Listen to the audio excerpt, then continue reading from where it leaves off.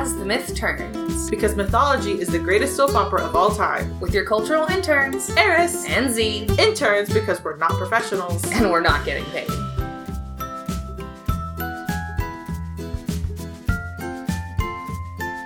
Hey guys, I'm Eris. And I'm Z. And today we are joined by our temp intern, Haley. Woo! And today is our second episode of our Basic Bitches Summer Reading List, Werewolves! And Shifters. So just like we did on vampires, we had a list of books that hopefully you've read by now, so we will take a pause if you haven't and go read them right now. Okay, so now that you're back, you definitely have read Blood and Chocolate by Annette Curtis Kloss, Sharp Teeth by Toby Barlow, Yep. Shiver by Maggie Stiefvater, Yep. and Kissing Sun by Carrie Arthur. Yep.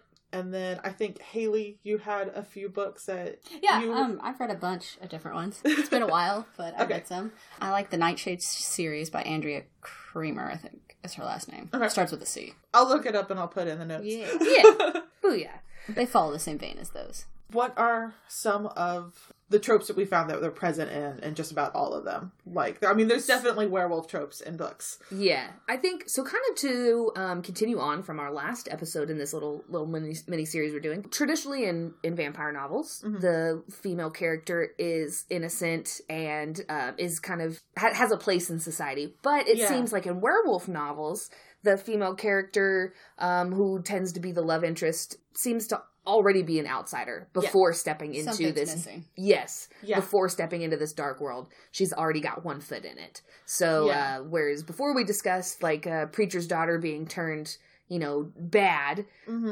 the werewolf kind of tends to just already bring out what's there. Yes. Yeah. I noticed this a lot in in Blood and Chocolate, the female is the female lead is actually the main character in the point of view. And so she is the werewolf. Yeah. But she is she's literally the new girl. She's coming to terms even with her werewolfness, though. Even Yeah. She's in terms with her werewolfness. Then there's a moment of doubt in the middle, and then she kind of comes back to it. She's like, I'm definitely a werewolf. Ha ha ha. But yeah, because that's just, I guess. Yeah. That's sure. All right. Yeah. But yeah, so she's already the new girl. And she does a little bit almost vampire-esque seek out the ones that are easily tempted. But mostly I think just because for her, it was just I just really like your artwork or something. Or no, she really likes his poetry. Yeah, and she's like, you're already kind of one leg in onto the magical world. I know, I always took that book as it's the wolf looking at the human, because it's the thing she's missing. And then in turn, she eventually, throughout the course of that novel, decides that she's not actually missing anything. She's that werewolf, so she goes with Gabriel. Yes. Because that's her true self, kind of thing. Yes. I can always see that trope as releasing the wild in the person, and so that's why werewolves are my favorite. Yeah, there's definitely a two worlds kind of thing. As opposed to vampires where there's the dark side and the light side. With werewolves, it's it's literally here's the wild versus man. Yes. Yeah, Bear Grylls style. the control versus the chaos. Yeah. Yeah. That's a thing that I think even if the book isn't centered around romance, which kind of, because of the same reasons vampires are a lot, it seems like werewolves are a lot. In werewolf novels, there's always the alpha and the beta and things like that. But even when it's not centered around any kind of romance, there does seem to be that internal struggle of I need to be in this pack because there's a hierarchy and there's a sense of control there. But at the same time, there's that giving into that thing inside that wants to be wild and untame. And I really like that about werewolf novels. Yeah. Yeah. A little bit beyond just the whole giving into your instinct kind of thing. The pack itself can be, in a lot of novels, are a metaphor for family. Yes. And it's not even a metaphor. I mean, it literally is finding family. Because a pack is family. Yeah. In Twilight, they have the Quillette, I think is how you say it, pack/tribe. And there's a lot of controversy surrounding the fact that it's an actual tribe that she just appropriated and used. And way to go, lady! But creative history that's not theirs. Yeah. But for the story's purpose, it very much is everybody in there is cousins, or somebody's just grown up from passed birth down patriarchally. Yeah, right. Yeah. So yeah, same as Blood and Chocolate. Because also, but that's something too. Like, there's almost like two different types of werewolf novels, because there's the werewolf novel where it's a genetic kind of thing, like a family trait, where like, hey, this family, there might be other families, like, yeah, this was like a second cousin twice removed kind of thing. And then there's the werewolf novel, like Sharp Teeth, where werewolves are made. Yeah. Like, that one is the werewolf, like, it's like almost like a curse. It's kind of almost like a disease. Like, you have to pass it through like biting and like lots of saliva, like rabies kind of thing. But it's the lore of it starts off as like a magical curse, like a witch put the curse on some dude several generations ago, and it just kind of keeps that's how the passing original it down. story started. Yeah. And so when Lark needs to build his pack up again, I mean, he just finds people who are a little bit on the outside of society anyway. And then he's just like, partly from canon, like, they won't be missed because they're drifters. Yeah. And then partly the whole, like, well, they already have one foot in my world as it is. Let's give them now the tools to really survive in it. And he makes his family that way. I think, and I didn't read the books, but I did watch the series of Bitten, who... I read the books. Yeah, you read the book. Who's the author? Kelly Armstrong. Okay. So Kelly Armstrong wrote the books.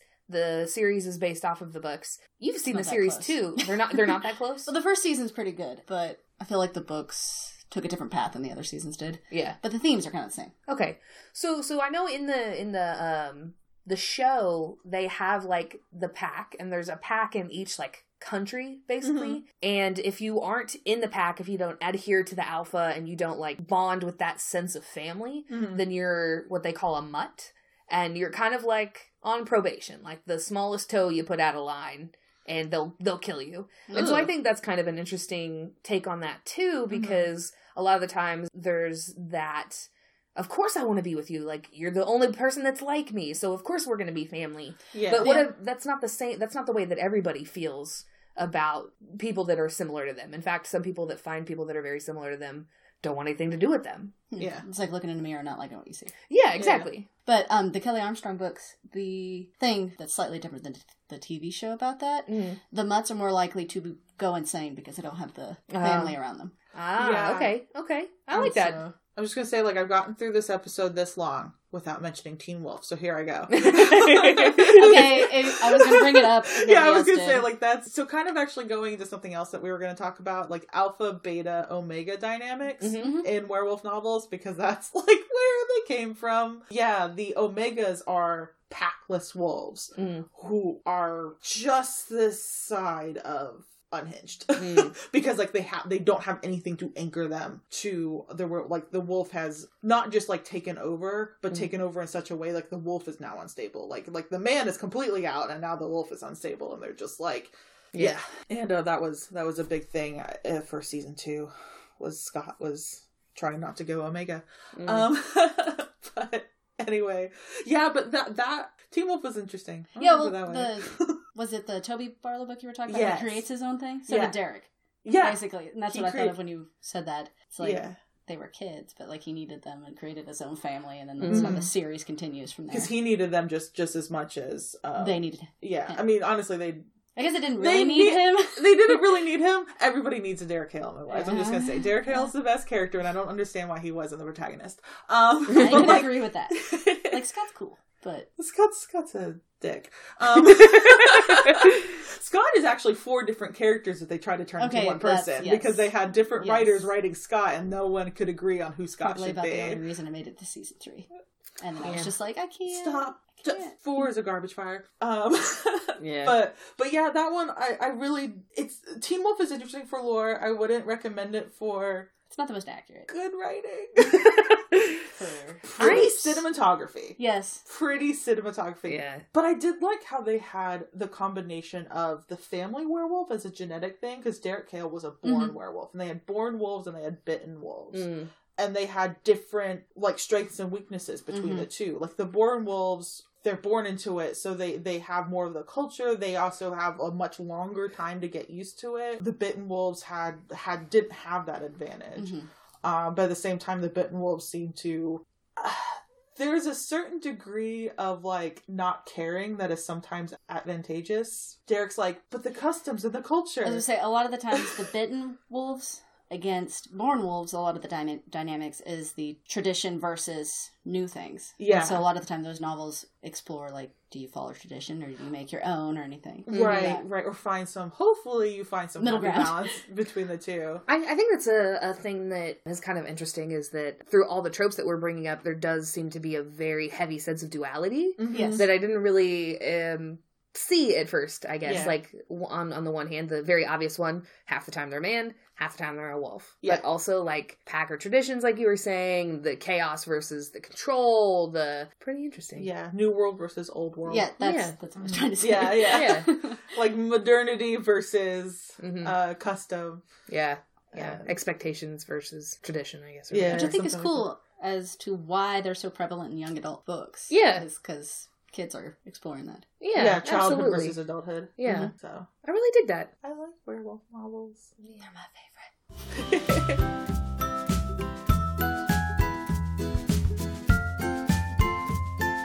Hey guys, it's Eris. I'm cutting in here for our regularly scheduled commercial break. First, I'd like to thank Pack Mule Photography for sponsoring this episode. They are a photography business based in Coweta, Oklahoma. They specialize in personal and personnel photography, and you can find out more about them at packmulephotography.com. I'd also like to thank Mac Boyle for producing this show and letting us record in his studio that he has set up. He does other recording stuff here, but when we come in, we just make it ours. Yep. And I don't understand how he's able to do that because we have a lot of stuff and we put it all over the place. So thank you so much for letting us crash your space. Thank you so much for editing our episodes. Everything has been really great so far, and we appreciate you so much. And thank you to our listeners. You guys have been great. We love that you like us. I don't know how else to say that. Okay, guys, so if you've ever been born, or know anybody that's been born, or has had children, then you know that people typically give birth lying down, but that wasn't traditionally how it was done. Even as recently as the 1600s, people would give birth squatting. They would sit in a chair that had a hole in it and just, like, crap their baby out, basically. It's easier on the pelvis. Yeah. But in France, King Louis XIV, who reigned from 1643 to 1715, had 22 kids with a bunch of mistresses and his wives. And he reportedly had a fascination with and enjoyed watching women give birth. And he would become very frustrated with the squatting position because it obscured his view. So he instructed that women be laid on their back while they gave birth to his children. And it became so well known that this is what he did that lower castes and classes began to adopt it. And it just became incredibly prevalent. So much so that there was even a scientist who attempted to adopt it and make it more well known. And woohoo, now we give birth laying down because of a fetish. That's your fact of the day. Hooray! Back to the episode.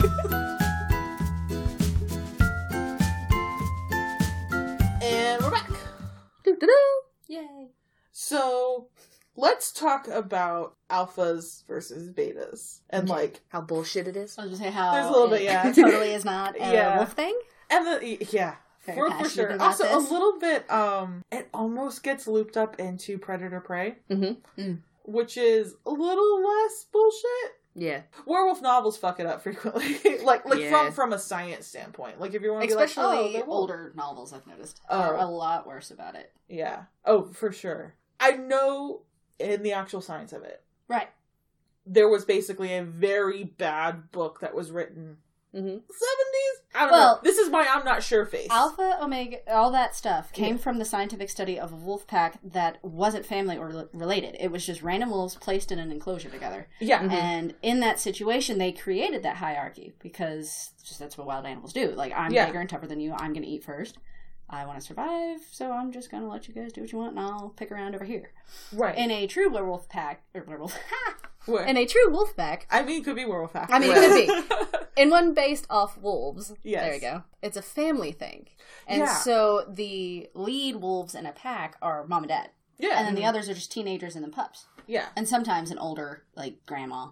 Yeah. Or I've seen some, for some of the bigger packs, like in Yellowstone, it's like an aunt. Yes. Who just like, I'm gonna help raise the kids. The drunk aunt. Even wolves have the drunk aunt. I mean, in the werewolf situation, I absolutely would just be the drunk aunt. Like, I might have my boyfriend, but I'm like, I'll help you raise your kid. I'm not having any of my own. Yes. Or are you crazy? That leaches so much calcium from your bones. That's all the calcium is mine. They live inside my body. So I always dislike that in werewolf novels just from, like, the scientific standpoint. That's not how wolves are. Mm-hmm. But I also feel like sometimes they can write it where it's okay because they don't lean on it as a wolf thing. It's more like a werewolf thing. And I can follow it then. I don't have a problem as much. Yeah, I think it's when the werewolf novel says, well, wolves do this, and this is like, and I'm like, wolves don't do that, do your research. It's definitely more of a human thing than it is a wolf thing. Yes. So I think when they do lean into it more like, we're werewolves, so this is why we're going to do this. I need a leader because I'm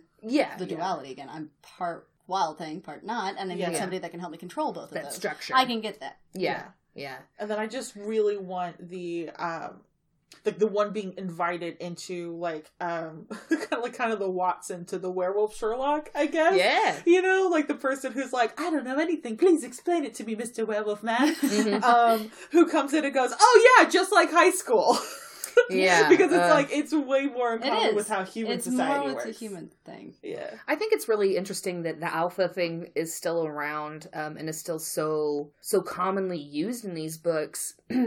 That and how, like, there's never any female werewolves that are born. Like, they always have to be made, and it's so rare that they survive, and, like, that bullshit. Yeah. Just because, supposedly the female is the weaker sex. I was saying, I think that's what it leans on, is... And I'm not as wild. Yeah, and I'm surprised that is still such a common thing, because initially in old traditional lore, werewolves were either people that had been cursed by a witch or were witches. Yeah. And the biting thing was not a thing until recently. It kind of makes me think that it has something to do with germs, because that's probably about the time that it became common, was when we learned, like, just how much swapping bodily fluids can do. Yeah. Just how, like, important it's like germs. Yeah. So it kind of surprises me that that's still a thing that's around, with with science bringing us that new part to werewolf lore.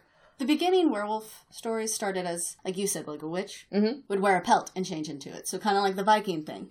It wasn't biting so much as a curse, or they had like a part of a wolf and it took them over and stuff. So I don't know, like, when a germ idea like that would have come in, unless vampire books too started to bleed into it, because they're the kind that's transferred through a bite. Yeah. I don't necessarily know if it was like a conscious thing where people were like, hey, like... that? Yeah, like zombie things. Like, vampires initially started out as, like, low-key zombies. But zombies didn't become a real big thing until, like, the last, 30, 40 years? And that kind of had a scientific side to it. Like, if you get scratched or bitten, then you're going to become a zombie. And that absolutely you can see stems from what we know about science. Yeah. So it would kind of make sense if the same comes from the werewolf thing. Like, maybe somebody was just like, oh, well, if you get bitten... like, you're gonna get this poison or whatever. Yeah. So I don't necessarily know if it was a conscious thing where people were like, germs spread stuff, as it was like, hey, this can happen. Werewolf bite, in my memory, didn't really, like, the earliest material, not like the first time I've seen it, but like the earliest material that I have seen has been modern era 1950s, and it's like a rabies kind of thing. Yeah. But it took like that long for it to be. There had definitely been werewolf books before, like the Bête du Gévaudan, like the big werewolf book from France in like the 1800s. Yeah. There's like a region of France that's what it's named after, I think. Yeah, it was modern era. Yeah. That was like, oh, now we have newfangled science. We can explain all these monsters. It's a disease, you know, and it's traveled through saliva or whatever. Yeah. And apparently the moon, because whatever, got to keep a little bit of the fantasy in there. I have noticed lately books don't use that as much anymore. Yeah. I feel like the last thing that I read that was really heavy set on the moon being important to the werewolf was like Harry Potter and J.K. Rowling's Remus Lupin. Whose Bogart was the moon. And I feel like that's the last time I really thought of it, saw that in it being important. Otherwise, it's just like, at some point, you have to do it. Not necessarily on the full moon. There's a, kind of like how there's a difference between like the bitten werewolves and the born werewolves. there's two kinds of werewolf stories. Mm-hmm. There's the werewolf story where, like, werewolves are featured very heavily as, like, the protagonist or the secondary lead character or something like that, where it's, like, more talking about pack and then, like, dealing with duality of, like, man versus animal and, like, how you find yourself in society, like, why, like, nature versus industry or something like that. Yeah. And then you have the werewolf stories that are more of the horror bent, where they're monsters, where you deal man versus monster. Mm-hmm.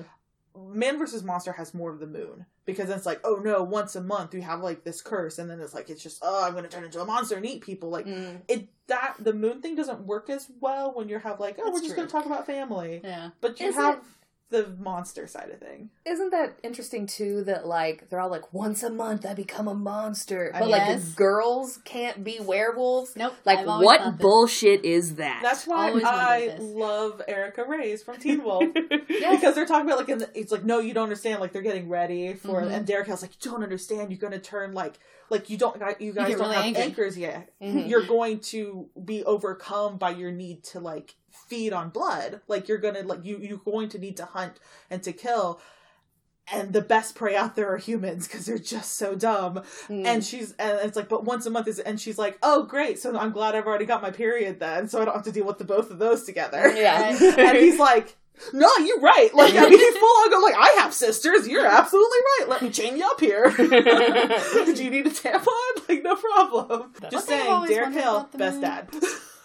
The full moon thing. Why is it always the full moon instead of like a new moon? Well, and Just like, as somebody who goes outside a lot at night, the full moon's my favorite because I can see everything.